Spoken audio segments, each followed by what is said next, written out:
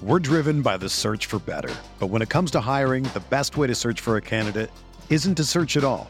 Don't search, match with Indeed. Indeed is your matching and hiring platform with over 350 million global monthly visitors, according to Indeed data, and a matching engine that helps you find quality candidates fast. Ditch the busy work. Use Indeed for scheduling, screening, and messaging so you can connect with candidates faster. Leveraging over 140 million qualifications and preferences every day, Indeed's matching engine is constantly learning from your preferences, so the more you use Indeed, the better it gets.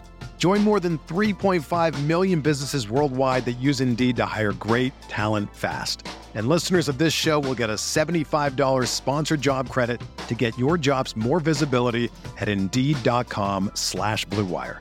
Just go to Indeed.com/Blue Wire right now and support our show by saying that you heard about Indeed on this podcast. That's Indeed.com/Blue Wire. Terms and conditions apply. Need to hire? You need Indeed. Achieving a gorgeous grin from home isn't a total mystery with Bite Clear aligners. Just don't be surprised if all of your sleuthing friends start asking, "What's your secret?" Begin by ordering your at-home impression kit today for only $14.95. Bite Clear aligners are doctor-directed and delivered to your door. Treatment costs thousands less than braces. Plus, they offer flexible financing, accept eligible insurance, and you can pay with your HSA FSA. Get 80% off your impression kit when you use code WONDERY at Byte.com. That's BYTE.com. Start your confidence journey today with Byte.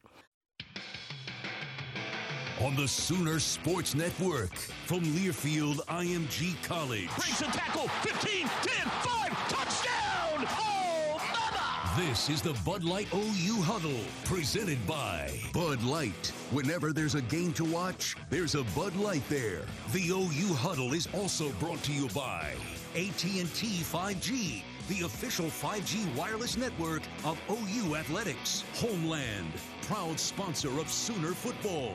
Moody's Country Store and Barbecue, bringing you the best in barbecue. And by Walden Cleaners and Laundry, where the difference is quality. Let's go! This is the OU Huddle. Now, here are your hosts, Teddy Lehman and the voice of the Sooners, Toby Rowland.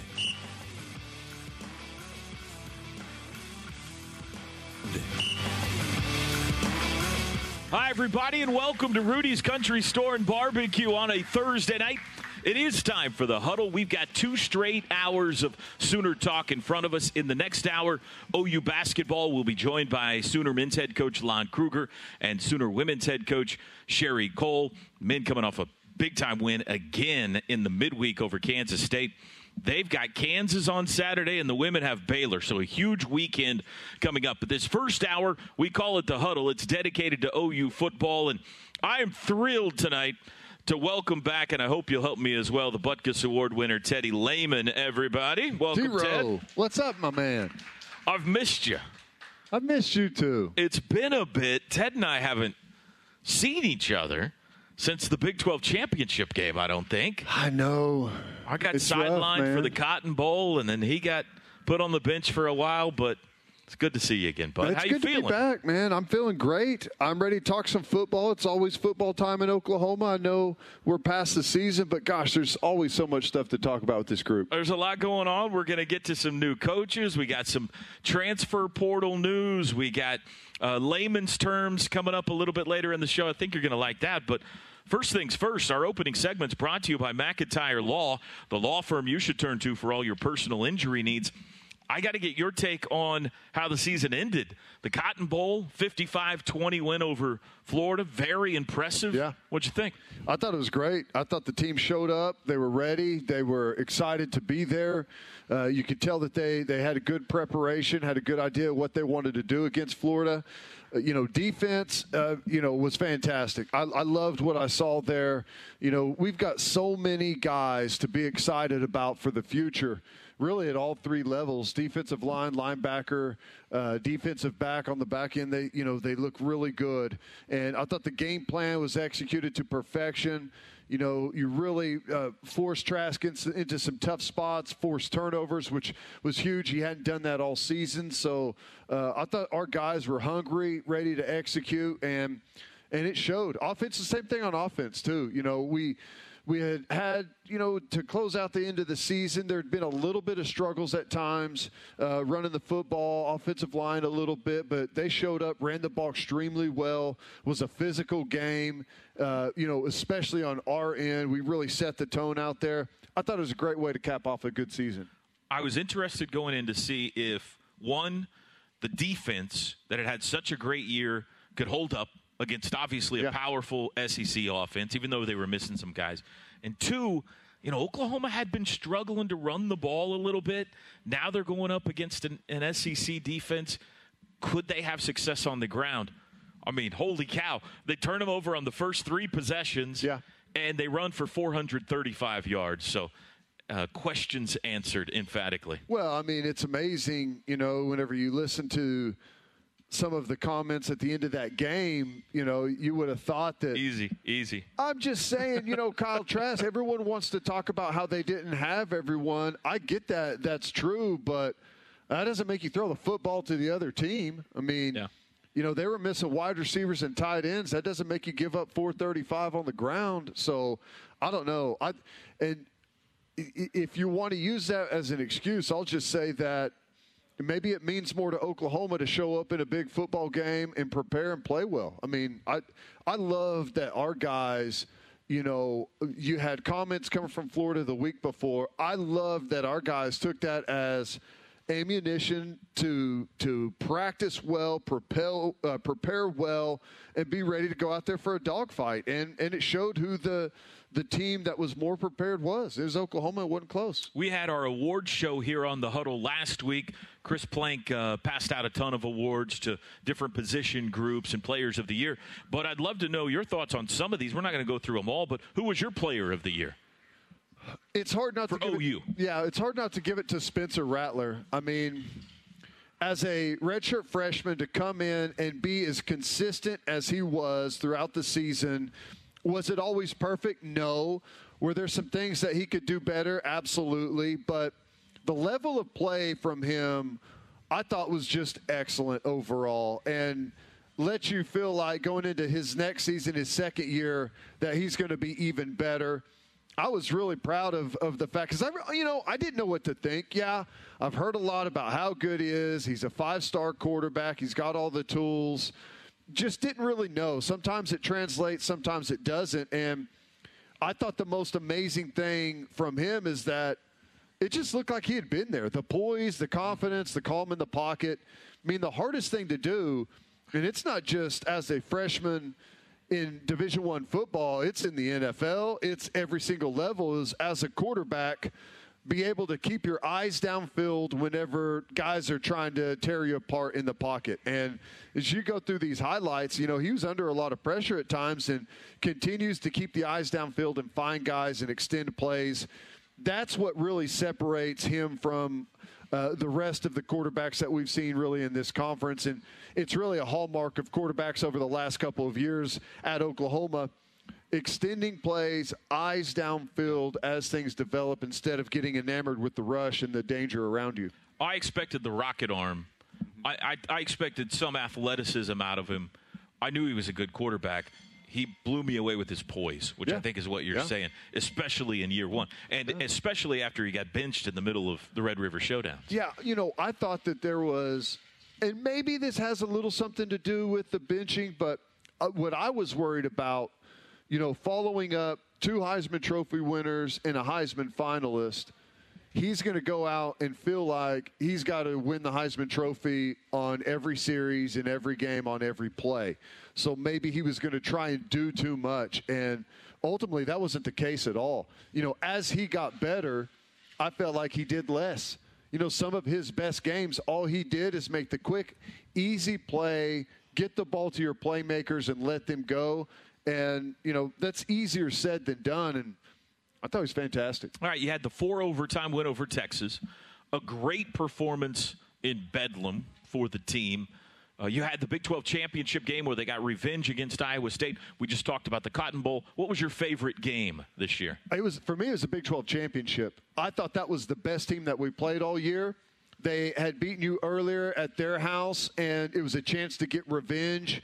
You knew going in that this is going to be a complete football game, a complete team. They had the ability to hurt you with their offense and defense, and I thought we showed up ready for the fight, physical.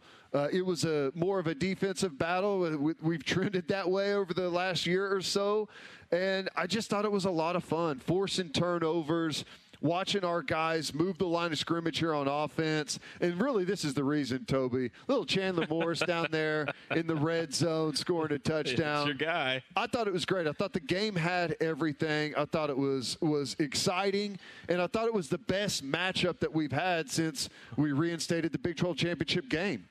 Iowa State looked pretty good in the Fiesta Bowl, too, against Oregon. Well, they're going to be good next year. They got everyone back. They got everybody back. You're exactly right. What about your newcomer of the year for OU this year? I think it's got to be Mims. I'm not really sure how we classify newcomers or not. I know he's a newcomer. He's a true freshman, and he goes out there and breaks the all-time record for true freshman touchdowns in a season with 9. I thought he was great. He's got great speed. He showed, excellent ability in some of the route running capabilities after the catch. For a young guy, it usually doesn't all come together. Maybe you've got, incredible speed and you can become a good deep ball threat.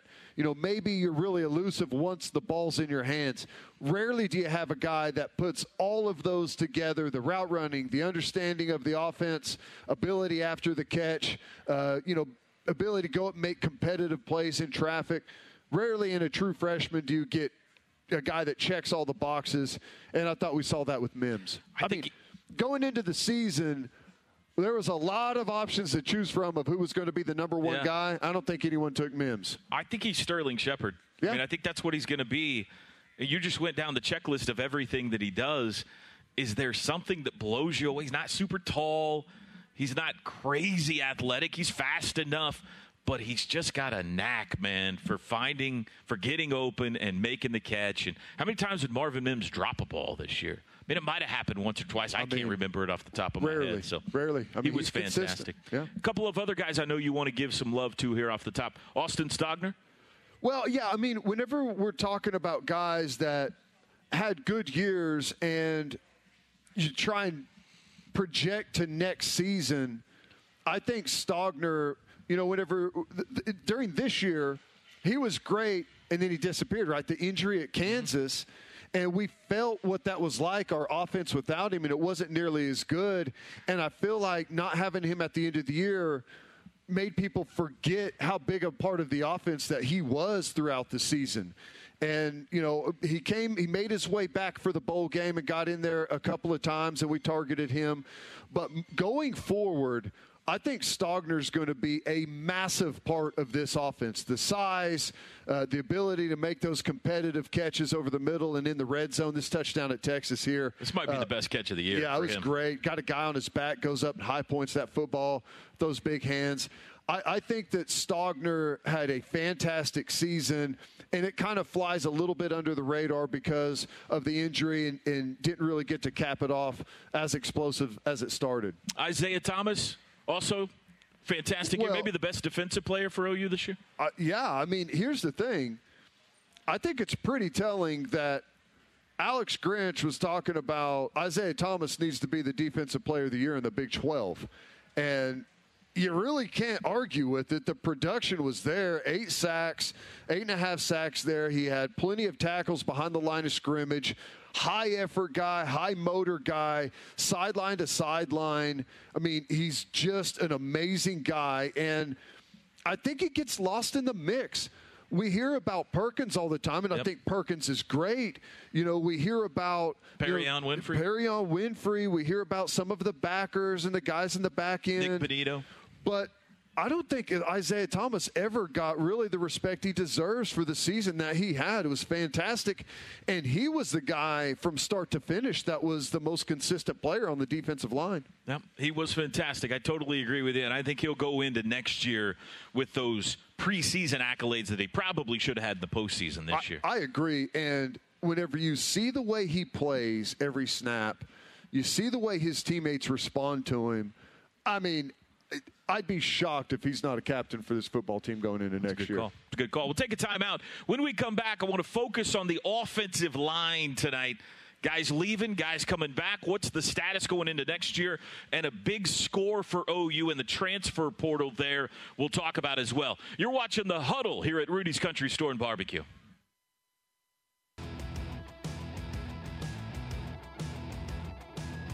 The Huddle is brought to you by Rudy's, bringing you the best in barbecue. Kincaid Coach Lines, the official motor coach carrier of Sooner Athletics. AT&T 5G, the official 5G wireless network of OU Athletics. Homeland, a fresh experience. Proud sponsor of Sooner Football. The Sooner Sports Podcast is your all-access pass to Sooner Sports. Listen as Toby Rowland and Chris Plank talk all things Sooners. Log on to Soonersports.tv/podcast. Presented by Allstate and Riverwind. Walden Cleaners and Laundry, where the difference is quality. Anheuser-Busch. Whenever there's a game to watch, there's a Bud Light there. Welcome back, everybody, to The Huddle. My partner's back tonight. Teddy Lehman's back with us, and every week we're going to focus here in the winter and the spring on a position group and kind of take a deep dive. And tonight we're going to talk a little offensive line presented by Pike Pass, the fastest, safest, most efficient way to travel Oklahoma, Kansas, and Texas. Hey, Sooners, don't get passed. Get Pike Pass. Let's start by talking about some goings, okay? And a couple of guys have declared for the NFL draft, most notably, and I think first was Creed Humphrey, who had a fabulous career, local kid from Shawnee. He's headed to the draft, and not surprised, Teddy. I think we thought that was probably going to be the case, but good for him. What were your thoughts on Creed this year? Well, I thought Creed was excellent. You know, one of the interesting things is at center – it's usually your most cerebral guy, your most trustworthy guy to get the protections right, kind of the anchor of the offensive line just to make sure everything is set the way it's supposed to be. But kind of in this offense, in the run game particularly, he ends up being a guy that back blocks a lot and, you know, doesn't maybe use all of his best assets. So I thought that was interesting, and that's going to be different for him at the next level quite a bit. But so it was kind of a weird year for him, but I thought he was excellent. You know, rarely were we ever talking about him getting beat. So strong. Like I said, anchors that group in the middle, could really sit down and absorb those guys that are trying to get to the quarterback. He's moves guys off the ball in the running game. I mean, he could really do everything. And, you know, I take my cues on offensive line from Gabe Eichert a lot, and Gabe says he's the best center in Oklahoma history, so I'll take that from Gabe, and that's high praise. Gabe was unbelievable himself. But was it Gabe that also told you that the center is the most cerebral? No. Oh, okay. That's something I've just kind of gathered over the years, and I shouldn't have said cerebral. I should have said football smart, because those are two different things, Toby. Okay. I think that Creed is one of the rare guys that checks – like every single box. Yeah. I mean, a lot of times you've got a guy that's big and strong, but does he really know the offense as well as everyone else? Is his technique as good as everyone else, or does he get by with it because of how athletic he is? The Creed is incredibly athletic, incredibly strong, incredibly smart, a great leader, an example for everyone on the team.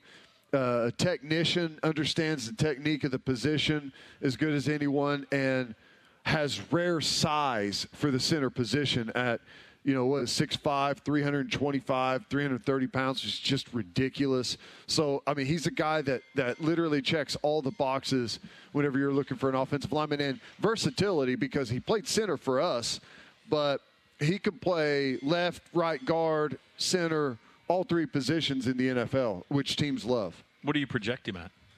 It's hard to say. You know, he was a guy preseason that everyone talked about as, a into the first round, early second type of guy.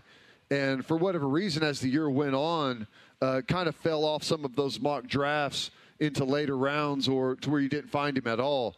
I think that whenever teams see him at the Senior Bowl and see what he can do in one-on-ones and just the size, the physicality, how smart he is, I think he's going to go right back to where people originally projected him as a high second-round type of guy.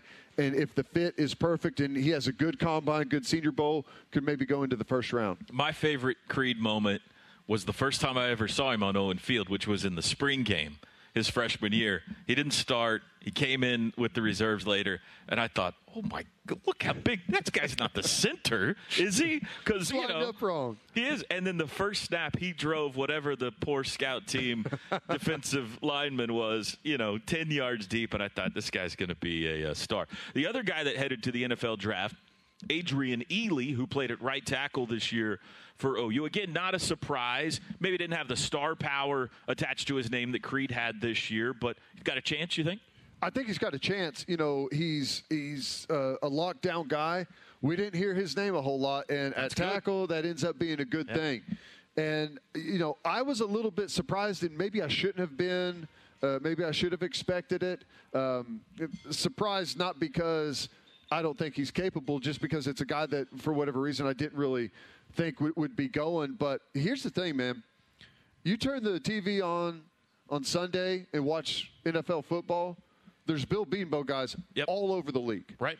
So there's instant credibility with Oklahoma offensive linemen. Now, whenever he goes down to the Senior Bowl, here's an Oklahoma kid. He's going to be coached really well. He's going to play with tremendous technique.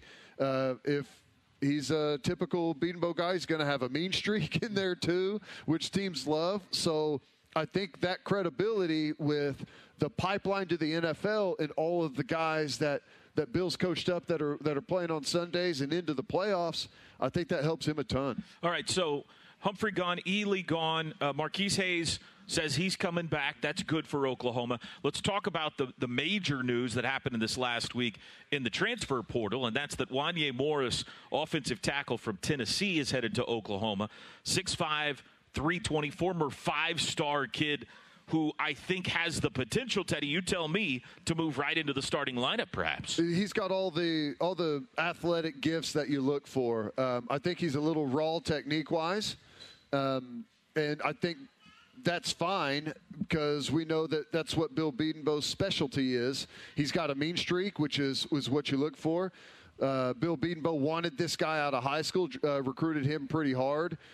He's physical. I think he's the perfect size. He's 6'5", 320. I know we've had some huge guys. I'm not really a fan of tackles when they get too big. He kind of reminds you of Ely a little bit with what he can do. So I like it a lot. Now, I don't know that it's a guarantee that he's a starter, but I think he's got a really good chance to work into that role and try and be our left tackle. All right, let's remind you of a couple of other guys that were a part of this signing class on the offensive line, starting with Savion Byrd. Savion Byrd was a four-star kid out of Duncanville, Texas. He made his decision on signing day. That was kind of the big get on signing day, one of them for Oklahoma, 6'6", 310.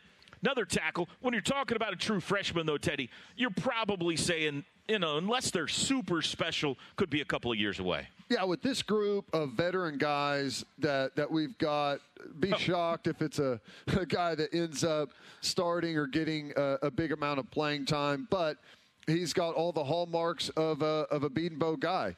He's big. He's a road grader. He plays with attitude. He finishes guys downfield and caps off on these blocks. So, I think the ceiling is high.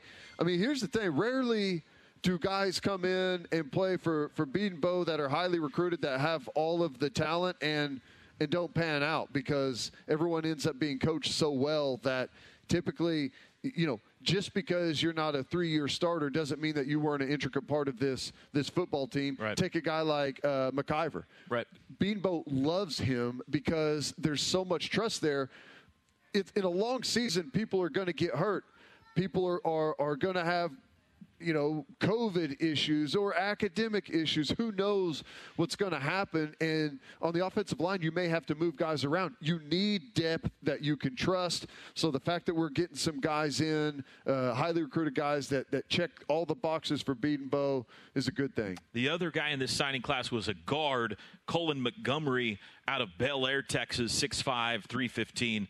Same as Savion Byrd. We'll take a look at a couple of his highlights here. But another big guy. Another big, a 6'5", 315. So the three guys we're talking about coming in, 6'5", 6'6", 6'5", all of them 3 bills plus. Yeah, and all of these highlights look the same. They look like angry, gigantic guys playing offensive line.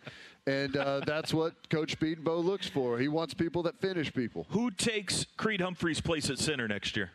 Well, my guess is that it's going to be Murray. I don't think it's guaranteed. Chris Murray. Yeah, I think there's a chance. I think there's going to be a great battle there.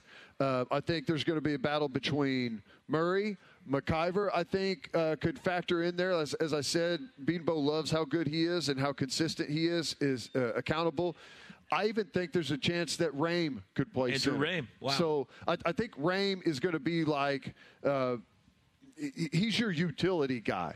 I think he may end up being a guard, but I think he could factor in at center. And if you need him to, he could play tackle. We saw him try and play some tackle. So my gut tells me you're going to have Harrison at one tackle. You're going to have Wanye Morris at the other, Marquise Hayes at one guard, Tyrese Robinson, and Murray at center. But Andrew Rame could be the guy that factors in there and wins a spot somewhere. Good depth. Great for Bill Beaton, we'll take a timeout. When we come back, there's a new member of the OU football coaching staff. We'll talk Joe John next on The Huddle.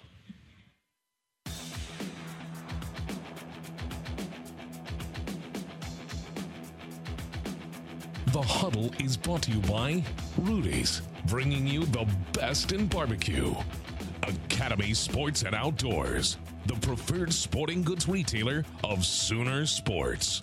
Anheuser-Busch, whenever there's a game to watch, there's a Bud Light there. Sport Clips, it's good to be a guy. Riverwind, still the one.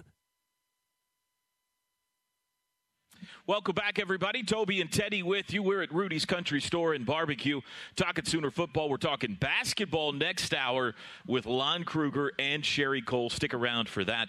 A couple of awards announced this week. Freshman All-Americans going to Marvin Mims and Spencer Rattler. A couple of guys you've already talked about, Teddy, but well-deserved. Well, I don't think there's any doubt about it. Spencer Rattler, you look at most publications out there have him as either the favorite or maybe the number 2 guy as far as Heisman odds next year. That tells you how good his year was this year. And obviously Mims goes out, breaks the OU record for touchdowns in a season for a freshman, which we've had some really good freshman receivers come through here. So that and some really good offense. So that tells you quite a bit. I think these 2 guys were fantastic. And next year, I don't know if it's fair to say a breakout year for Mims, but there was some big-name wide receivers in college football this year. Obviously, we had a Heisman Trophy winner. I think next year could be Marvin Mims' year. This segment brought to you by Riverwind, still the one. I think the bigger story, Teddy, here is, we've talked about signing classes the last few years under Lincoln Riley, stepping up on both sides of the ball. They've been better and better and better. Obviously, Mims and Rattler were great. And some of these are redshirt freshmen, but all of them are either freshmen or redshirt freshmen playing their first year. Seth McGowan, major contribution this year. Mikey Henderson was fantastic. Anton Harrison, you mentioned, started several games on the offensive line. And on defense, Woody Washington, DJ Graham, probably go into next year as your starting corners. Reggie Grimes contribute on the defensive line. I know you love Brendan Walker and Shane Witter, so big-time contributions from a bunch of freshmen this year. In a year in which the early arrivals did not get spring football, did not get summer like they typically do. Training camp, as far as like the way they practiced and rules and how they were practicing, was different. So to have that many guys contribute on what I wouldn't consider a young team, right? Yeah. I mean, they came in and fought for playing time and fought for spots. So I think it's fantastic. And hopefully we have a more normal spring and a more normal offseason, and we can get some good, needed experience through the spring, work on some of that depth at some of these positions, get those guys some more reps now that they've got a good basis of understanding of what they're going to be doing. And here's the other thing. We got to get bigger, faster, stronger, and having those guys on campus for a full offseason is going to be great. Coaching news this week. Of course, Shane Beamer left to become the head coach at South Carolina, had to replace him, and they did it with a very familiar name, very familiar face and hair and everything. Joe John Finley is going to be the new tight ends, H-backs, special teams emphasis coach at OU. Look at this, some old Joe John file from back in the aughts. He had a fantastic career here, 10 touchdowns. What do you think about the hire, Teddy? Well, a stud player and an even better coach. He is fantastic. And here's the thing, and I know people sometimes look at hires whenever they bring a former player in and say, oh, man, they just hired a former player. Could they really maybe gone out and got someone better? But here's the thing. I think Joe John Finley would have been the best for this job even if he didn't play at Oklahoma. What he's done in coaching has been fantastic. Now, he GA'd here for a couple of years under Coach Stoops. He got on at Missouri, was there for 3 years, was at Texas A&M for a year coaching tight ends for Fisher, and then most recently was down at Ole Miss with Jeff Lebby as the tight ends coach and passing game coordinator. So he brings a wealth of knowledge. He was an absolute stud blocking tight end. You see him in the passing game was good too, but he was a blocking tight end. That was his real strengths. And Stogner, Willis, those guys are going to be definitely better blockers because of Joe John Finley. I think it's an outstanding hire. And, again, I think he would have been the best for the job if he played football at Missouri State. But I think it's definitely a bonus that he played here. Ole Miss this year, by the way, where you mentioned he was pass game coordinator and tight ends coach, number 3 in the nation in total offense. So, obviously had success down there. And I'm not hearing any of the storyline I'm not listening to any of the storyline about Sooner coaches coming back. Cale Gundy? Maybe it's not there. Maybe I just created it. No, it's there. I'm just saying I'm not putting up with any of it. Cale Gundy's had an unbelievable career. Sure. You could argue that Calvin Thibodeau had the best unit on the team this year for OU. Brian Odom is doing a fantastic job, and DeMarco Murray early on is killing it too. Yeah. So it's working out. I heard DeMarco Murray played here. I couldn't remember if that was true or not. I mean, there's a pipeline of coaches that come from Oklahoma, and I think it's because of the consistent play over the years, the discipline within the program. We've got plenty of head coaches out there that come from this program, play as players. So I think I always get upset whenever people think it's a negative. I think it's one of the best positives you can have, someone that understands what it means and it has a little bit of pride in how the program and it does and what their legacy would be here as a player and as a coach. That's enough Joe John highlights.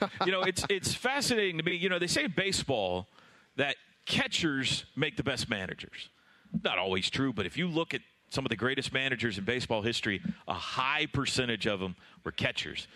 And if pro coaches or football coaches, you just look at the ones that are at OU. Cale was a quarterback. DeMarco was a running back. Calvin, defensive line. Brian Odom was a linebacker. Joe John was a tight end. Bob Stoops was a defensive back. It's kind of all over the place as to where you played and who turns into a great football coaches. So. Well, and it's interesting because, like in baseball, the catcher's like kind of orchestrating a lot of stuff there. But in football, most positions are very tied into the overall picture. Seth Luttrell was a running back. Running backs are right there in all those offensive meetings. I have to understand protections and where they fit in. And, I think in football, it's more of a sport where you could be locked in pretty much at any position. Let's take a timeout. When we come back, our first edition of a new segment, In Layman's Terms. I think you're going to like this. We'll be back at the Huddle at Rudy's Country Store and Barbecue.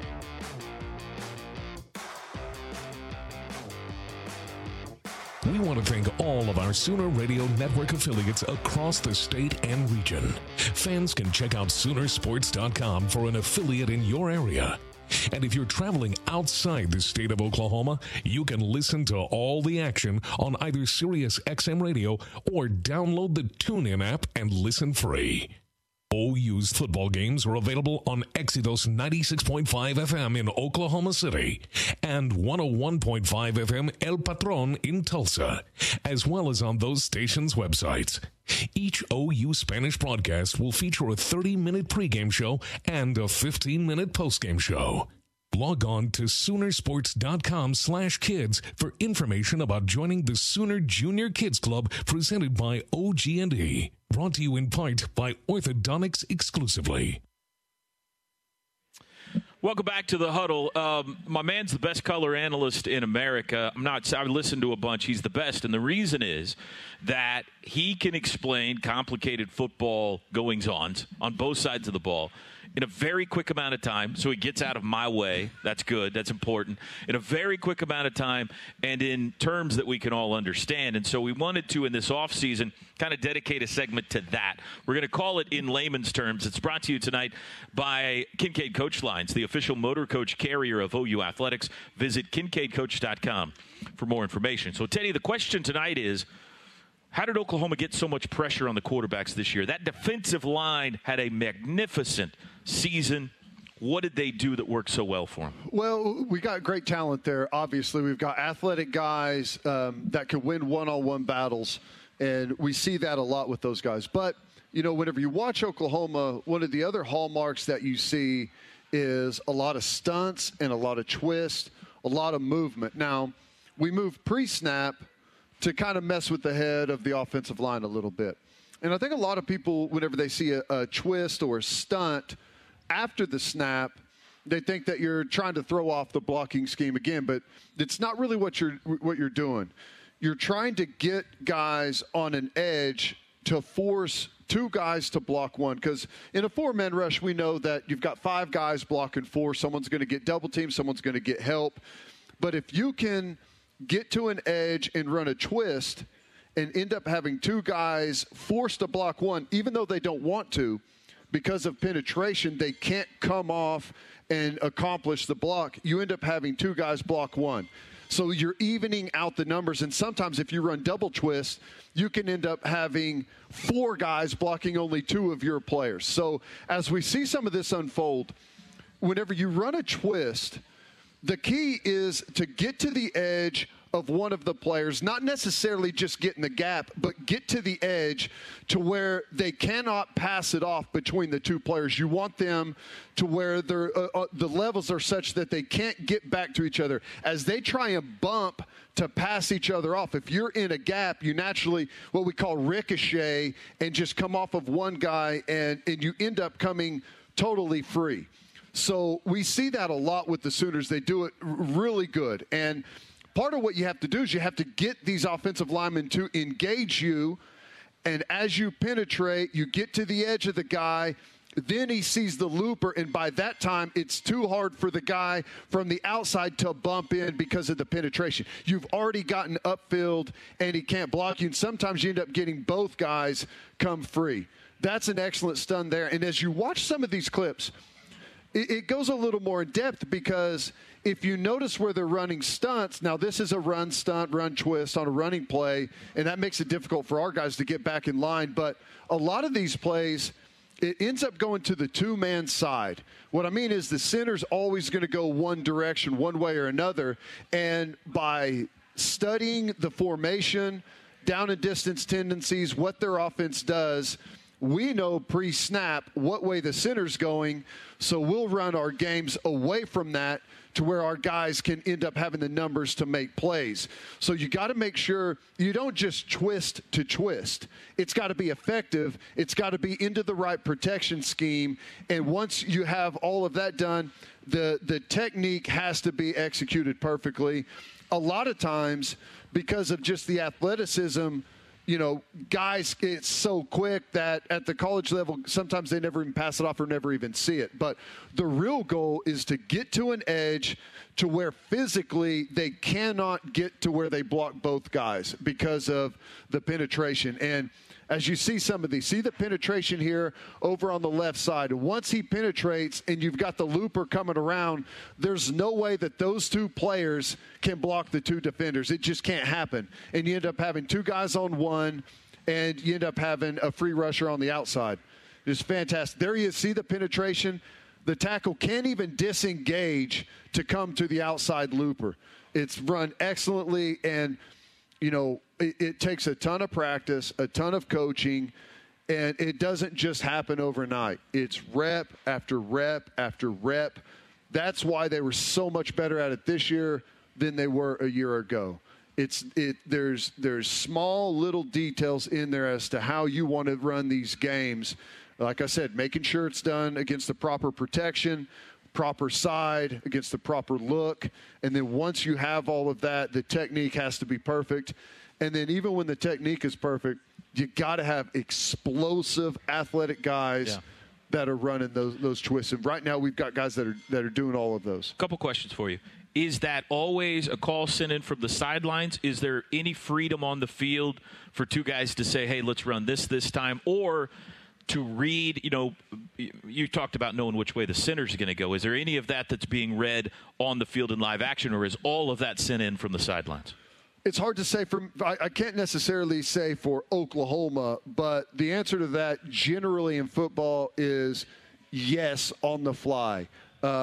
If we have a straight rush and I'm a defensive end and I've been countering and going inside a lot, I'm going to tell the guy on the other side, I'm going to speed rush, cover me. He'll inside move, force the quarterback out, and I'll chase over the top on a speed rush. There's always coordination going on between your rushers. If you're going inside, I'm a defensive end. I've been speed rushing. I'm going to spin in. I'm going to counter and come inside. I'm going to tell my 3 technique next to me, I'm countering, I'm coming inside. Cover me, because if I don't get home, the quarterback's going to come outside.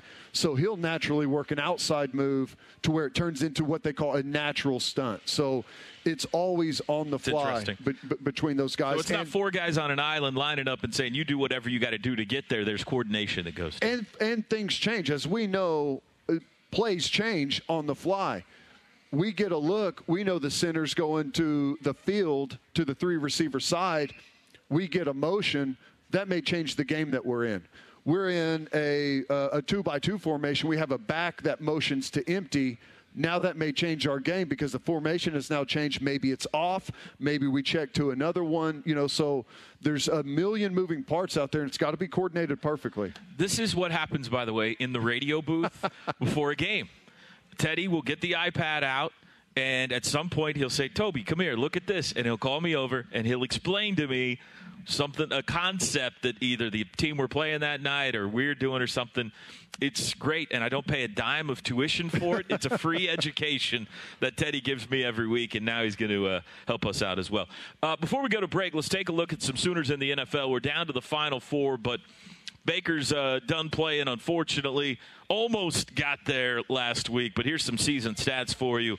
Kyler, magnificent year. Obviously, Baker had a tremendous season. Look at that, 30 touchdowns, only 9 interceptions. Hollywood, CD's first year down in Dallas. Kenneth Murray was named a all-rookie team member by the Football Writers. And I'll tell you who's not mentioned there that might have had a better year than anybody. Mark Andrews might have established himself as the best tight end in football this year. He's about to get paid. Yeah. And how about CeeDee Lamb? 74 catches, nearly 1,000 yards in a season for a wide receiver is an incredible mark. And to do it with 4 different quarterbacks or something this year was pretty amazing there for CeeDee Lamb. Orlando Brown and Trent Williams going to the Pro Bowl. We could go on. We got offensive linemen all over the league, man. Yeah. You couldn't get through a game on Sunday without seeing a Sooner out there.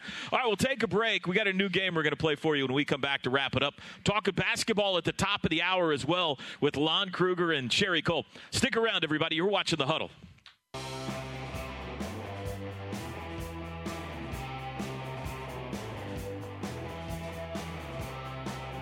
Thank you to our cornerstone television partners, OU Health, Anheuser-Busch, and the OU College of Professional and Continuing Studies, and our community partners, Landers Auto Group, Coca-Cola, and OU Health.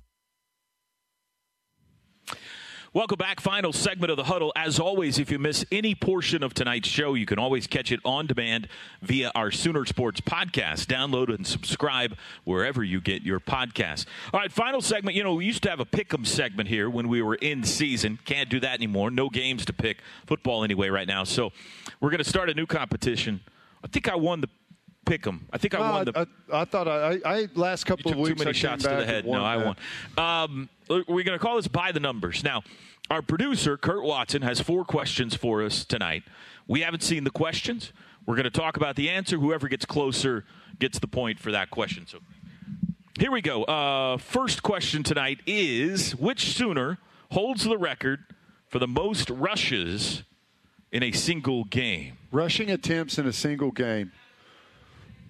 Ooh, I know who it is. I think I do too. My guess is Steve Owens. That's who I was going to guess. I think this is one of those.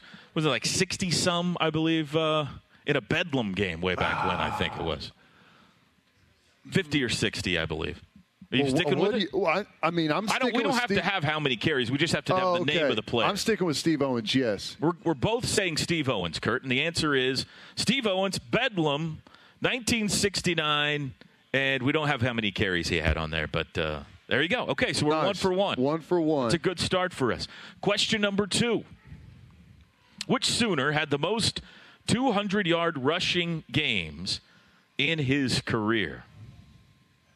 200-plus rushing yard games. Just think about all the great OU running backs through the years. Steve Owens, obviously. Billy Sims, Joe Washington. Yeah, we can name them all day if you want. Greg Pruitt. Well, I'm going through the options in my head. In modern days, Adrian Peterson and DeMarco Murray. Who had the most 200-yard rushing games? I know who I'm going to guess. I think, whenever you look back, I think a lot of the rushing offense, which were historic, were spread out a decent amount. We've been on a really good clip, and I think my guess is recent. And it may be totally wrong. Go ahead. I'm going to say Pirine. Really? Mm-hmm. Samaje Pirine.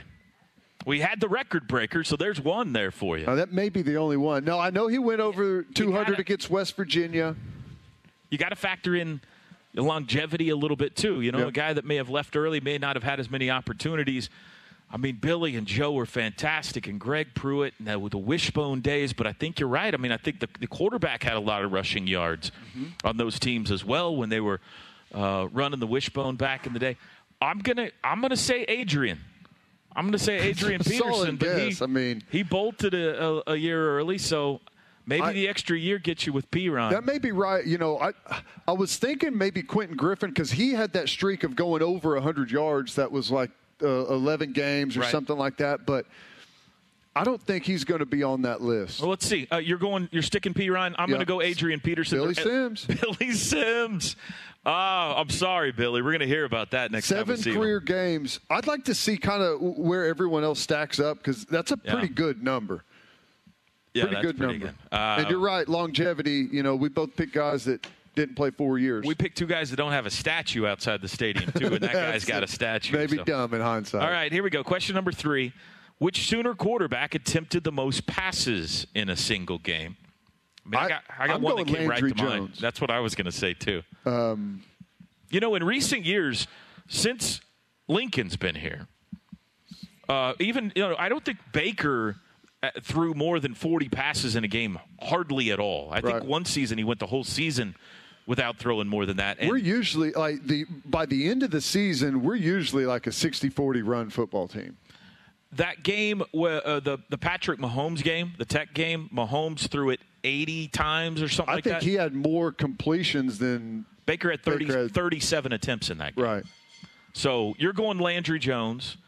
I want to say Landry had there's nobody back in the day that would have had that many. I feel like he had like a 75 attempt game or something. I'm told if we would look at the screen, the answer Oh, would put up there. 71. Okay, we both got it right. 71 attempts in Bedlam in 2012. Wow. We called that game, Teddy. We should have remembered. I guess we did remember it. So, okay. So 2 for 3. Here's the final question tonight.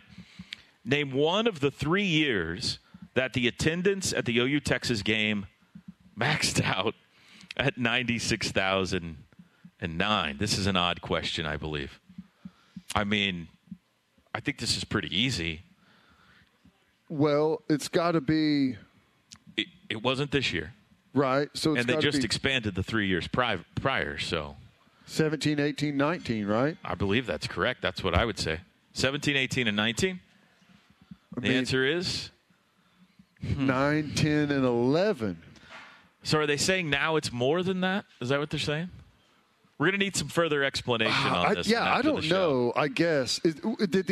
What a bizarre question. An attendance question? Well, the expansion took it to 96, right? Is that right? We're going to have to get further explanation on that a little bit Maybe later. Maybe it went to 96 and then they brought it back down for accessibility issues. Maybe so. It's 2-2 after week 1. Wow. By the way, folks, if you haven't had the chance to check out Teddy's podcast that he does with Gabe Eichert, it's called The Oklahoma Breakdown. They had an interview with Bob Stoops shortly after we found out that he would made it into the Hall of Fame. It's about 35 minutes. It's some of the best Bob Stoops that you've ever heard. It's a great listen, so give it a listen. Ted, good to see you back, buddy. Good to be back. Appreciate it, Toby's fun. Thanks for watching, everybody. We'll be back with the Huddle next week, but stick around. We've got Sooner Sports Talk coming up next with Lon Kruger and Sherri Coale. Huge basketball weekend on the horizon. We'll be talking about it. Boomer Sooner, everybody. On the Sooner Sports Network from Learfield IMG College. This is Sooner Sports Talk, brought to you by AT&T. AT&T 5G, the official 5G wireless network of OU Athletics. Bud Light. Whenever there's a game to watch, there's a Bud Light there. Kincaid Coach Lines, the official motor coach carrier of OU Athletics. And by Rudy's, proud home of Sooner Sports Talk. Cut off, step back, 3-ball up, got it! Wow! Live at Rudy's Country Store and Barbecue. This is Sooner Sports Talk. Here is your host, the voice of the Sooners, Toby Rowland.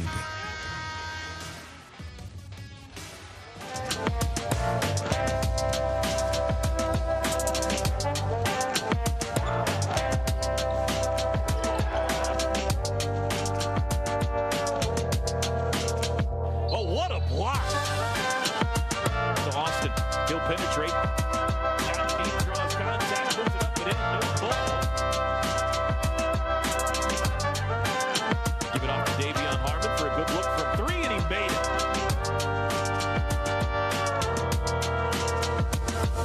Harkless for 3. Bang!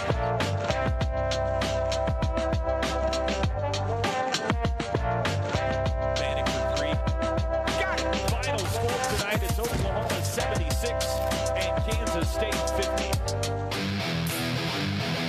On the Sooner Sports Network from Learfield IMG College, live at Rudy's Country Store and Barbecue. This is Sooner Sports Talk, presented by AT&T 5G, the official 5G wireless network of OU Athletics. Also brought to you by Academy Sports and Outdoors, the preferred sporting goods retailer of Sooner Sports. Bud Light. Whenever there's a game to watch, there's a Bud Light there. Homeland, proud sponsor of Sooner football. And by Rudy's Country Store and Barbecue, bringing you the best in barbecue.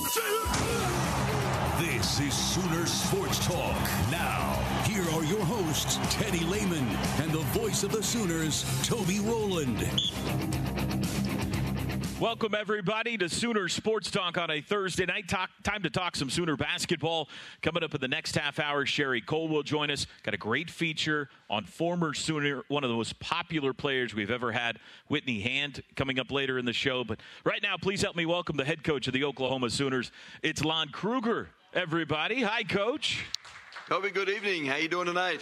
I'm doing great. It's great to see you. Opening segment brought to you by Noble McIntyre, McIntyre Law, the law firm you should turn to for all of your personal injury needs. Coach, your team was sensational on Tuesday, a 76-50 win over Kansas State. Back-to-back conference wins of at least 25 points for the first time since 2002. Didn't necessarily start all that smooth, but you certainly shifted it into high gear. Coach, talk us through these highlights we're going to see here. Yeah, guys, doing a good job there. Of course, sharing the ball well. They've, moving the ball well. A lot of assists, very few turnovers. So, like what they're doing there. That was Austin DeCur, and then Alondas is really playing some good basketball. And E.J. Harkless there, the three down from the perimeter, had his biggest game. 13 rebounds and a couple of buckets as well, and 6 assists, I believe. So. And obviously Austin getting down a jumper, Moj getting down a jumper. Guys doing a good job and really connected on the defensive end. Like what they're doing there, creating some offense from defense. Looking for Austin to do a little bit more of that with regard to that pop-up jumper. Showed some real explosiveness again in this one, Coach. It was a 5-point Kansas State lead there with 4 minutes to go in the first half, and you go on a 15-2 run to close the half. Start the second. There's the exclamation point on the first half right there. Alondas Williams. Then you start the second half in a similar fashion. A big run as well. And I know that explosiveness out of your offense a lot of times starts with your defense, doesn't it? Well, it does. I think out front, Davion and Moja and EJ and whoever's on the ball out front have done a really good job of setting the tone. Here's Moj getting down a jumper in transition. Used to be that 2-on-1, you'd go get a layup, but now guys shoot the three. So when you shoot it like Moj does, no problem. There's EJ finding Kerr in transition. I think Kerr had 3 dunks in transition in his ball game because he's a big guy that can really run the floor well. So Kerr's playing great, blocked a lot of shots. Here Trey Phipps getting an and one here on a breakaway layup. 19 assists. Coach mentioned the ball movement. That's coming on the heels of a 20-assist game last time out against TCU. The turnover numbers have stayed low as well. And you see at the bottom there a 20-point lead as they continue to expand late in the game. Good ball movement here again. The extra pass to Alondas Williams, who will drill the three in the corner. There's another one of those transition lay-ins for Kerr Queth. Was able to get the foul there. Brady with a defensive play. We're going to talk about the return of Brady Manick in a second, but he got a 3 that might not be insignificant. I know it didn't make a huge difference in the score of the game, but I'm sure it felt good for Brady to knock that one down from a confidence standpoint. How's the big man feeling, Coach? Yeah, it's great to have Brady back. He had 1 day, really a half day of practice prior to Tuesday, so we didn't expect him to be in game condition, but it was really good to get him in the ball game, and I know he was excited to be back. Brady probably hadn't missed a game since maybe his middle school days, so it was an odd feeling for him to be away from a team for 11, 12 days when you're in quarantine like that. So great to have him back, and Jalen Hill coming back as well, so getting those 2 guys back, teammates were excited about that. You mentioned something in those highlights that Kevin Henry and I were laughing about during the radio broadcast the other night, and that is Mo Gibson pulling up for threes on a fast break. Back in our day, in your day, I'm sure too, Coach, if you do something like that, you find your way to the bench really fast. But when you can shoot like Mo can and basketballs, a three-point line has become such a threat, it's not as frowned upon anymore. Oh, not at all. Not at all. Again, the thought being you give yourself a chance to make a 3, and then you got 50-50 chance to get the rebound on a miss. So really analytics, for what those are worth, probably don't frown on that at all. I want to ask you about Elijah Harkless, who was just sensational. I think he was your player of the game against Kansas State. He only had 8 points, but 13 rebounds for your 6'3" guard is what he is. 6 assists. He had 3 steals in the game. He was all over the place for you. Are you surprised, Coach, that he's contributing as much as he is for you? Not surprised that he's made progress with each ball game. I think obviously his most highest comfort level, best production was in the ball game on Tuesday against Kansas State. But he's been making progress with each ball game. So he's done things like that in practice since July. He's a highly confident player, great awareness, great energy. Does a really good job defensively, puts pressure on the ball, moves the ball, gets good instincts, good basketball player in a lot of ways. But he came with the rep of being a very good rebounder and certainly showed that on Tuesday. You got Harkless, and we've talked about this a little bit before, but you got Harkless, who is proving to be a great on-ball defender. Davion Harmon, who in that category has really stepped it up for you this year. Mo Gibson came here with that reputation of being a great on-ball defender. You've got a couple of shot blockers on the back end, especially Kerr, who's now number 2 in the Big 12 in that category. This is shaping up to be, Coach, a very, very good defensive team.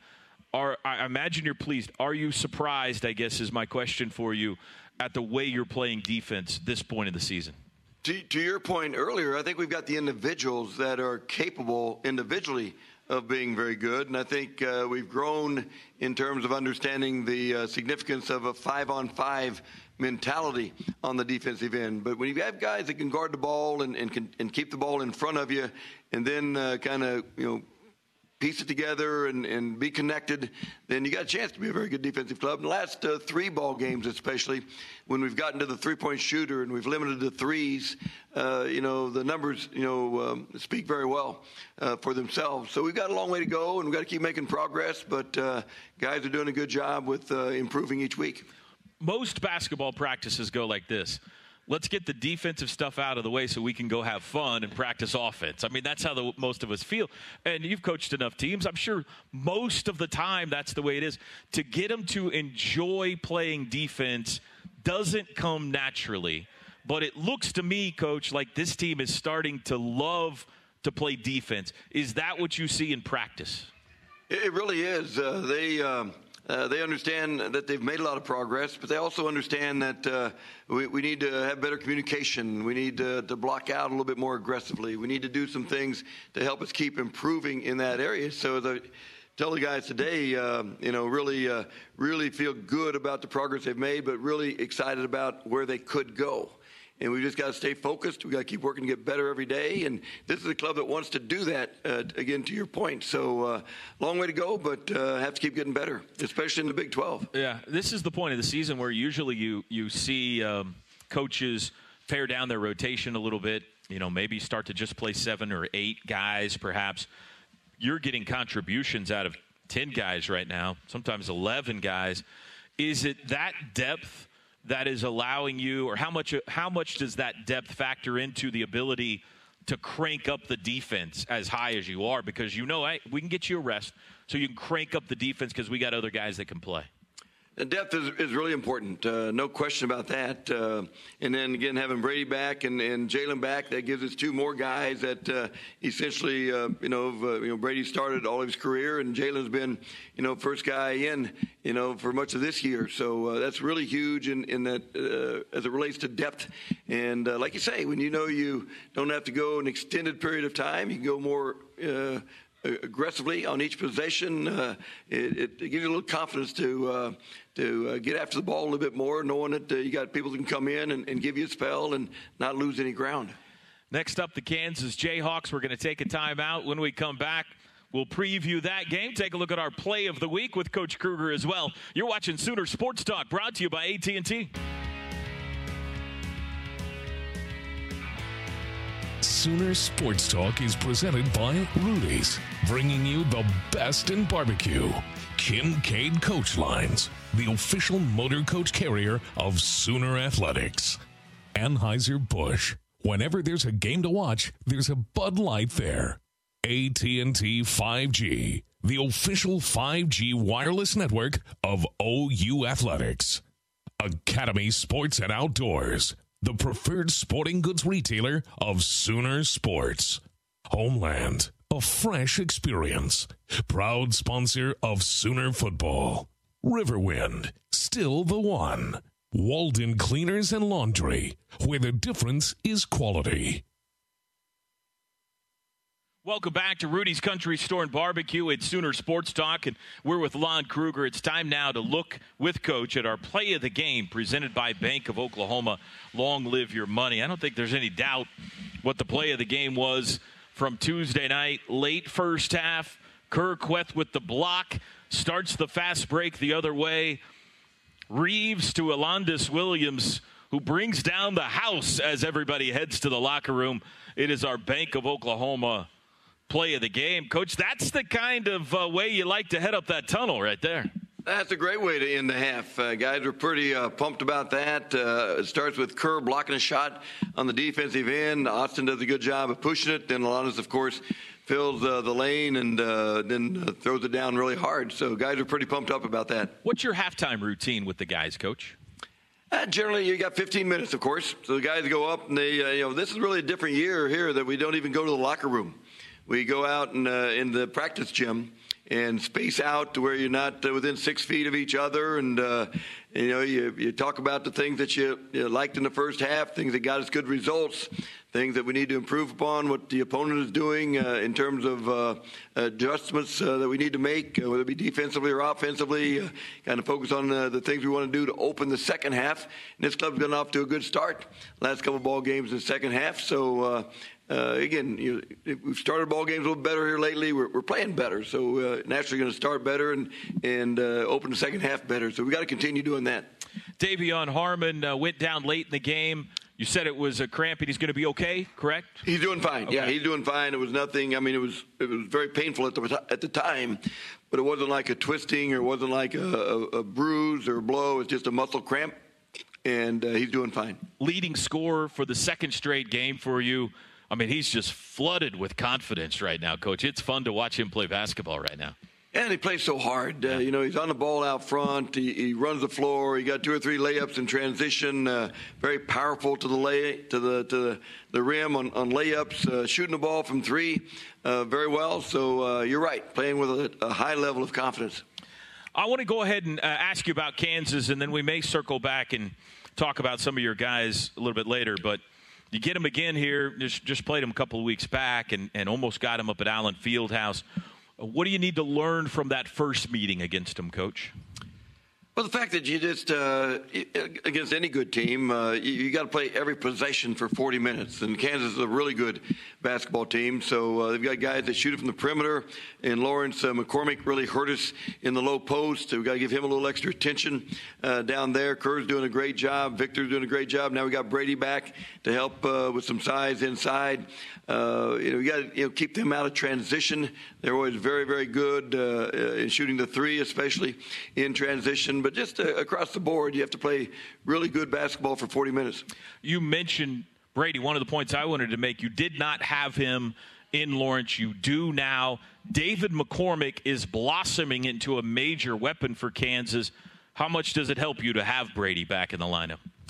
Helps a great deal. Brady's got a little more size down there. He's got good instincts in covering the post. McCormick's playing with a lot of confidence, so we got to get some help from the perimeter guys as well. But great to have Brady back. Great to have Jalen back. Didn't have either one of those guys in Lawrence. Your next matchup will be at Texas. I mean, this gauntlet that you're about to embark on is unbelievable. Tuesday night, you'll be down in the Superdome. First time you've seen the Longhorns this year, Coach. Length, athleticism. What's allowing them to play so well this year? Well, that along with experienced guards, they've got great depth on the perimeter. They've got 3 or 4 guards that have played a lot of Big 12 basketball games. They're playing at a high level of confidence. They're trusting each other. Very good with their mobility and length defensively, and then they're playing with a lot of confidence on the offensive end too. All right, I want to circle back and ask you about a couple of your guys, starting with Kerr. Kerr had officially 5 blocks the other night. I think if you watch the tape, he had 6. But he was given 5 blocks the other night, and that's always been a part of his game, Coach. He's been a shot blocker for you since he stepped on campus, but I feel like the last 2 weeks or so, it's gone to another level. Why is that? I think it just relates to the confidence. Again, he's consistently made progress. What he hasn't done up until the last maybe 3 weeks, he hasn't strung it together game after game after game. He's had 5 consecutive games where he's had a huge impact on both ends of the floor. So that confidence level, he's practicing with more of a swagger. He's blocking shots in practice. He's talking more, playing with so much more confidence. He's got a high skill level for a 6'10" guy. Really finishes well around the rim. He passes the ball well, starting to shoot the perimeter jumper in games. He's always done it in practice, but the confidence in games now is at a very high level. So he's doing a great job. Victor Walker's a guy who also helped you out a lot in Brady's absence. What is the next step of development for Victor? What would you like to see him, take up a notch in his game? Victor's got such a high ceiling. He's got an explosiveness that not many players have at any level. He's can get from spot A to spot B very, very quickly. He just needs to play. He's a guy that coming from out of the country, didn't play a lot of basketball growing up. Really, didn't play much basketball his senior year of high school. He's just going to get better and better, the longer he plays the game. And we need to get him on the floor a little bit more and in reps in practice and do all those things that put him in game situations. Sooners and the Kansas Jayhawks coming up 11 a.m. early start on Saturday morning. We'll take a break. One final segment with Coach Kruger before we bring in Coach Coale. When we come back, you're watching Sooner Sports Talk here at Rudy's Country Store and Barbecue. Sooner Sports Talk is presented by Rudy's, bringing you the best in barbecue. Log on to Soonersports.com/kids for information about joining the Sooner Junior Kids Club presented by OG&E. Brought to you in part by Orthodontics exclusively. Anheuser-Busch. Whenever there's a game to watch, there's a Bud Light there. We want to thank all of our Sooner Radio Network affiliates across the state and region. Fans can check out Soonersports.com for an affiliate in your area. And if you're traveling outside the state of Oklahoma, you can listen to all the action on either Sirius XM Radio or download the TuneIn app and listen free. Sport Clips. It's good to be a guy. This week's Big 12 report brought to you by Kincaid Coach Lines, the official motor coach carrier of OU Athletics. Visit KincaidCoach.com to learn more. There you see the standings. Baylor on top. Texas a game back. I don't know what I got to do to get these standings put in the right order, but OU is in a 3-way tie with Texas Tech and Kansas. I'm just telling you, I'm the one that gets yelled at for this. It's a 3-way tie. Please put OU at the top of the tie. Then Oklahoma State, West Virginia, TCU, K-State, and Iowa's State is in the basement at 0-5. That's how they stand right now as we bring Lon Kruger back in. Coach, we've got postponements right and left going on out there. Only 2 midweek games. Are we going to be able to play this Big 12 tournament at the end of the year? All that's a good question. Certainly there's plans to do it, but, when you think back over the last 10 days or so, probably half of our conference scheduled games have been canceled. So, hopefully that is not a trend that continues. Because if you think about the ones that, some people are down 3 games now, we're down 1. If that was to continue to mount, then it's going to be awfully hard to get all those games scheduled. So what happens with the postseason tournament? What happens with the NCAA? I know the plans are in place to have that all take place, and hopefully it does. But, again, it's something we got to play by ear. Yeah, it's going to be interesting to keep an eye on throughout the month of February, that's for sure. All right, our Academy Sports and Outdoors Twitter question tonight comes from our very own Teddy Lehman. Coach. All right. He asked a fantastic question for you. If Lon Kruger had to hit a free throw or sink a 4-footer to save my life, which would you choose, Coach? A free throw or a 4-foot putt? Well, again, the pressure's on. That's right. I can't even imagine that pressure. But I think, the free throw years ago, anyhow, the free throw would have been much more of a comfort zone than hitting that 4-footer. I don't know. I've seen you on a golf course, Coach. They're both automatic, I think. Alondis Williams, 13 points the other night. His career high was 15. We see the highlight reel dunks. I feel like he's just right there on the verge of busting out for you. And I mean, like having one of those 25 point games. The three-point shot is looking more comfortable. He's so explosive when he drives the basketball. Can he be a guy like that for you, Coach? Can he be a 20-point guy for you? Really believe he can. It's hard for anyone to do it on a regular basis, but like you mentioned, I think he's a guy that is moving in that direction. He's making a lot of good plays in ball games. He's shooting the ball with confidence. He's a very good distributor of the basketball. Love what he's doing. I love his approach to the game right now. He's guarding well. Again, he's been rebounding well, and that's something that he didn't rebound in the last ball game, but, he's aware of that, and we hopefully will get him back in there helping EJ and Kerr and Brady and all those other guys on the boards. Big showdown with Kansas coming up 11 a.m. on Saturday inside the Lloyd Noble Center. Then we'll be down in Austin, 6 o'clock on Tuesday night. Coach, thanks for your time tonight. Good luck against the Jayhawks. Thanks, Toby. Appreciate it. All right, that's Lon Kruger. Stay with us, though, ladies and gentlemen, because right now we're going to roll a special interview for you. This is from our Varsity O interview series that Jessica Cootie has been doing, and she had the opportunity recently to sit down with one of our favorite former Sooners, Whitney Hand-Jones, and she asked her about the Maddie Williams record-breaking performance that took place earlier this year. She broke the record of Courtney Paris, who, of course, Whitney played with, and brings an interesting perspective about her teammate. Take a listen. You were teammates with Courtney. One of her records just got broken by Maddie Williams, scoring 45 points. One of the cool stories about all of that is that Courtney got to be on the bench, and she was the one that went up to Maddie. Maddie didn't even know how many she had, that she was close to the record, and it was Courtney that went up to Maddie and said, hey, there's a record, go break it. Since you were a teammate with Courtney, and we've heard a lot about that selflessness of her, that she really is all about the team. Is that surprising at all to you to hear that?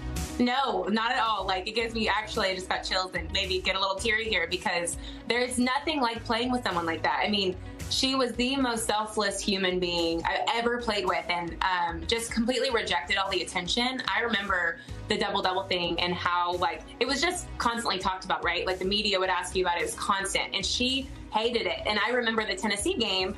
I know she didn't foul out on purpose, but when she fouled out, there's a sense of relief, right? When that's kind of done. And I believe her with my court, because she was so about the team. She hated that all the attention was on her during those moments. So it doesn't surprise me at all. I bet even she was just the most excited. There was no jealousy in her. I guarantee it was all genuine excitement, because that's just the kind of human being she is. And I just think, yeah, it's just really special being able to see that played out in real time. When you first heard the news that, Coach Coale was going to bring her on staff, what was your reaction? I was so excited. Number one, for the program, I think it just speaks just so highly of Coach Coale whenever anybody, wants to come back and coach under you. I think that's just a neat, picture to paint for anyone who's going to come play with you. And then from a recruiting standpoint, if you have an opportunity to learn from and be coached by Courtney Paris, there's not much like that. So I was excited for the program, just in the promise that showed. And it's not just post moves and, she's got the best hands probably of anyone who's ever played the game, but rebounding, position, all the technical stuff for sure. But you think about what she's navigated in her life regarding the other pieces of it, right? The emotional pieces, the mental pieces, the pressure, friendships, relationships, all the things. And she's got so much to give, and I'm excited for all those girls that get to be touched by her. So you played with Courtney, you played with AT, Amanda Thompson also on the team. It's funny when Coach Coale hired Courtney, she said, hey, nobody in America wants to take on my staff in a pickup game with AT, with Courtney, and with Jackie Stiles. I mean, that's a pretty loaded coaching staff of former players, right? Yeah, and Coach Coale would be off the bench. I don't even think she'd be in the starting lineup, so she better watch out. I don't know. That's awesome. So I'm working currently on National Girls and Women in Sports Day projects, talking to current student athletes about women that impacted them and inspired them to the path that they're on right now. Anna Yanusa was a huge fan of Courtney Paris, and I got to sit down with Gabby Gregory, and I asked her who was her favorite Sooner, and she said you, Whitney Hand, and that you really inspired her to want to become a Sooner. So you think about the players that are playing now, and Courtney's I didn't even know they knew, who I was back then, but You think about the players that are playing now, that you had such an impact on those young girls. What does that mean to you? It's just, that's crazy. I mean, I like Courtney. I'm like, you remember who I am? I'm like, I'm kind of a washed up, a little overweight mom now, It's like, it's been a while. But no, it's so flattering. And I think it makes you smile, and you don't really realize it while you're playing, right? And I think just to speak to the generation that's out there right now, it's like, man, there are eyes on you, and you hear it a lot, but then being reminded of that, it makes you proud of what you've done, and proud of the work you put in. And I know that I'm just really grateful that you even have the opportunity to be on any kind of platform. I think we all know how valuable that is, especially these days when it's just so volatile. And if we can give anyone some kind of source of inspiration and encouragement, it's like, job well done. We, did our job. So that's awesome. Still has that killer smile. You can listen to that interview in its entirety on our Sooner Sports podcast. And when we come back, we'll be joined by the head coach and apparently the one that would come off the bench on the current team, Sherri Coale. We'll be back.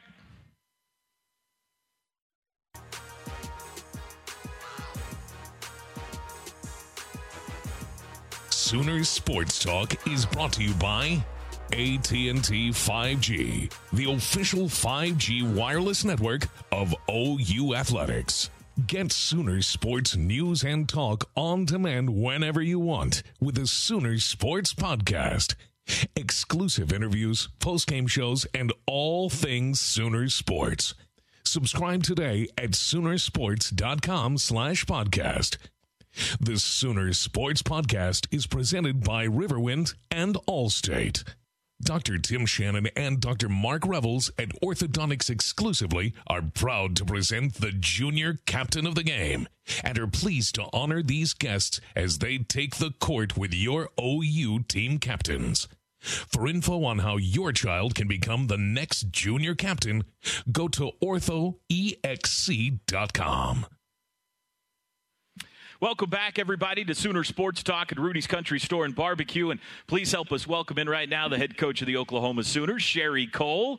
Hi, Coach. Hey, Toby. How are you? I'm doing good. It's great to see you. And did you enjoy that interview with Whitney Hand-Jones? Oh, my goodness. I loved every part of it except her saying that I would come off the bench. I just want you to know right now that somebody has to get everybody organized, all right? Somebody has to call the play. Somebody has to make the pass. That would be me. That would be you. Yeah. Jackie and Courtney and Amanda and Colton, they can all shoot all they want, but I will put them where they're supposed to be and deliver the basketball, and that's important. I'm telling you, I think one-on-one right now you could take Colton. Ooh. Yeah, disagree? If I got warmed up really good, like give me an hour and a half to warm up and then maybe. That'll be a text message later tonight, I promise. Opening segment presented by Noble McIntyre Law, the law firm you should turn to for all your personal injury needs. Oh, Coach, 64-63 against Iowa State on Tuesday night. I'm listening to the end of this game with Chris Plank in the car on the way home, and just nauseous the way that this ended. But your team played valiantly up there against an Iowa State team that was coming off a win in Waco. They just snapped Baylor's long winning streak in Waco, and you played fantastic, I thought, Coach. We did a lot of really good things, Toby, and I'm just heartbroken for our kids. I feel like I should have put them in a better position late in the game to win than I did. I thought they adhered to the game plan beautifully. Iowa State is very talented and playing with a lot of rhythm and confidence right now. And, of course, we were coming off of not having much practice time. And so we worried about the things that we had to worry about. Look at that one. That's the only lady luck we got of the night, I promise you. We put ourselves in a position to have a chance to win, and we just weren't quite able to finish it. I just was talking to a recruit, and I said more often than not, we snatch victory from the jaws of defeat. We've done it multiple times, but this was one of those where we snatched defeat from the jaws of victory. There's a legal screen call down on the baseline, and I didn't see it at the time because I was watching Taylor trying to move to set the screen at the top of the key, and then that's the Ashley Jones play, which we knew that she was going there, and this is play at the end, and just a little bit too fast, a little bit wound up, switched off with Ashley's size on Tot, and if we'd filled that with the crack right there, our movement off penetration, we might have had something good. But, dadgummit, that's a hard one to swallow. And I feel, as a head coach, I just feel incredibly responsible for those close ones always. Well, those highlights not pictured was the foul that you're talking about that was the key play of the game with about 15 seconds to go that gave them the ball back with the opportunity to take the lead. And just a tough sequence of events. What do you say to your team after that? Well, I think, this period of time, this COVID, this pandemic season has made us all acutely aware of the things that matter most. And it's brought something to my attention. We played in Lubbock a couple of weeks ago, and we won late. And there was massive celebration. It was fabulous. And I thought to myself on the flight home, if that last basket had not gone in, we would have been miserable on this flight. But that last basket went in, and we are euphoric on this flight. There's so much that happened that is not that final, 2-second, 3-second play, whatever you want to call it. How are we so dramatically, adversely or positively affected by one play? There has to be some greater significance for what it is that we do. And not to wax too philosophical, but I've said many times this season, getting to the court to compete is a win. We got there to the court against all odds, and we competed. That was a win. Then we competed for 40 minutes and put ourselves in a position to win the basketball game in the final seconds. That's another win. We just didn't have one more point than they did when the final scoreboard was tallied. And if we want to put everything on that, well, yeah, we all want to run and jump off a cliff. I don't think you need to put everything on that. Our team is getting better. They're showing remarkable resilience and character in the way that they're fighting in light of whatever circumstances are presented to them. So I'm super proud of them. I think we're getting better, and we're having fun while we are getting better, and that's what's most important. There's no Cliffs in Ames, Iowa, so that wasn't an option. But it is the toughest. Well, West Virginia is that way too. If you're coming home from Ames after a tough loss, that's about the toughest road home in the Big 12 because you got an hour bus ride back to the airport, and then it's a long flight. It's just miserable. It's cold. It's cold. You can just add the adjectives. It's always, it's just miserable. So you mentioned last week that you had challenged Taylor Robertson's 26 points, 8 3-pointers. I think she accepted the challenge, Coach. You know what she did so well, and we're going to look at those numbers, and she did shoot the ball really well. She had 7 threes in the first half.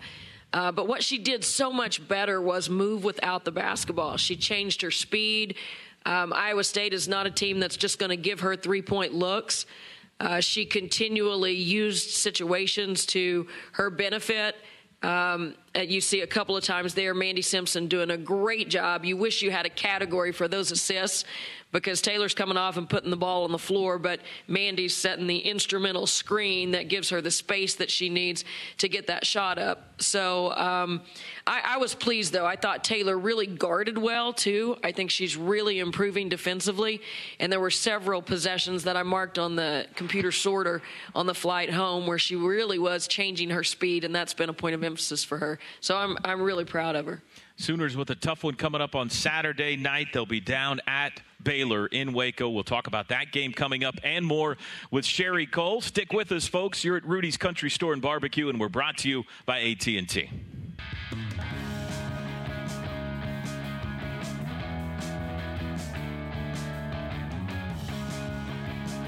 Thank you to our Cornerstone Television partners, OU Health, Anheuser-Busch, and the OU College of Professional and Continuing Studies, and our community partners, Landers Auto Group, Coca-Cola, and OU Health.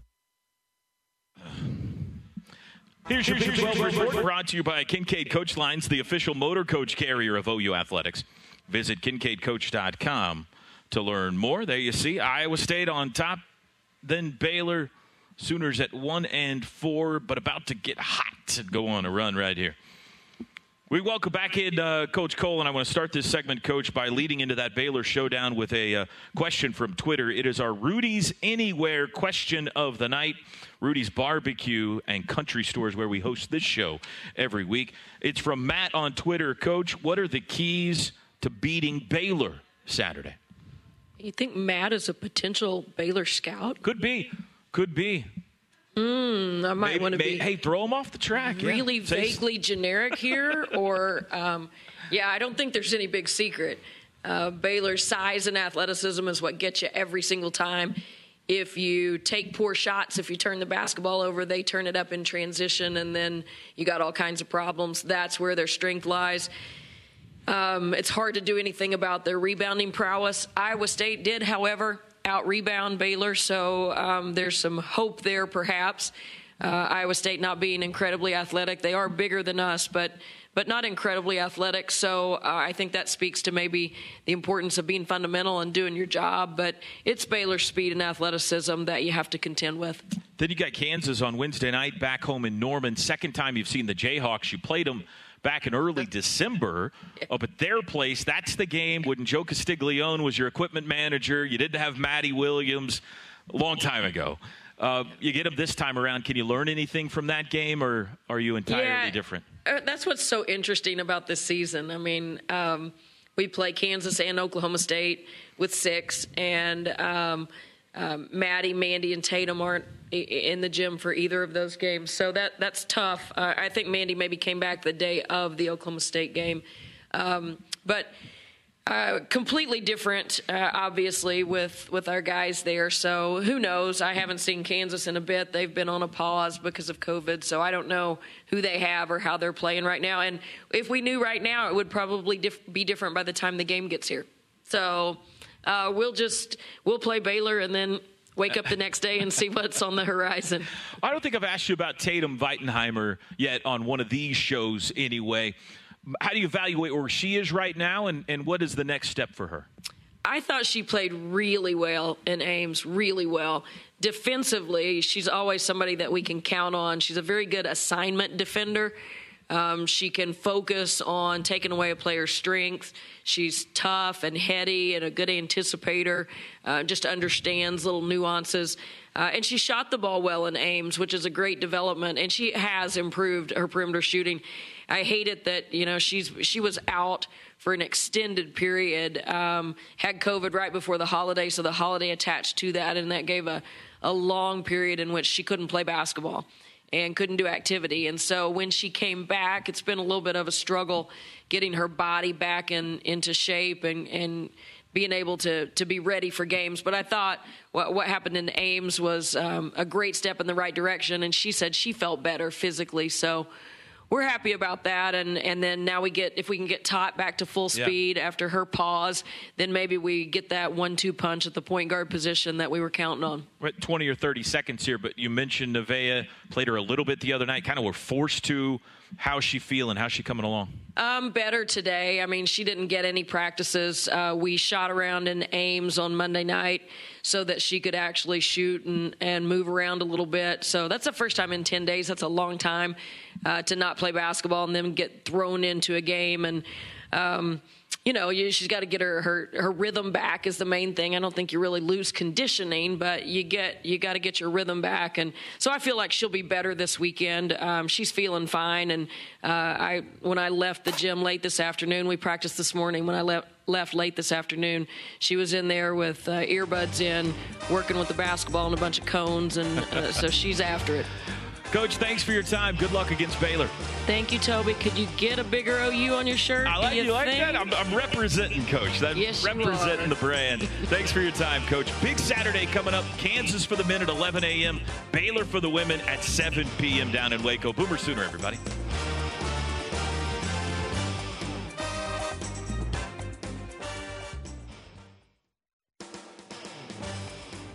Live at Rudy's Country Store and Barbecue, Sooner Sports Talk has been brought to you by Bud Light. Whenever there's a game to watch, there's a Bud Light there. Kincaid Coach Lines, the official motor coach carrier of OU Athletics. AT&T. AT&T 5G, the official 5G wireless network of OU Athletics. And by Rudy's, proud home of Sooner Sports Talk. The preceding has been a Learfield IMG College presentation of the Sooner Sports Network. Support for this podcast and the following message come from Corient. Corient provides wealth management services centered around you. They focus on exceeding your expectations and simplifying your life. Corient has been helping high achievers just like you enjoy their lives more fully, preserve their wealth, and provide for the people, causes, and communities they care about. As one of the largest integrated fee-only registered investment advisors in the U.S., Corient has deeply experienced teams in 23 strategic locations. Corient has extensive knowledge spanning the full spectrum of planning, investing, lending, and money management disciplines. Leverage Corient's exclusive network of experts to craft custom solutions designed to help you reach your financial goals, no matter how complex they may be. Real wealth requires real solutions. For more information, connect with a wealth advisor today at Corient.com. That's Corient.com. Corient.com.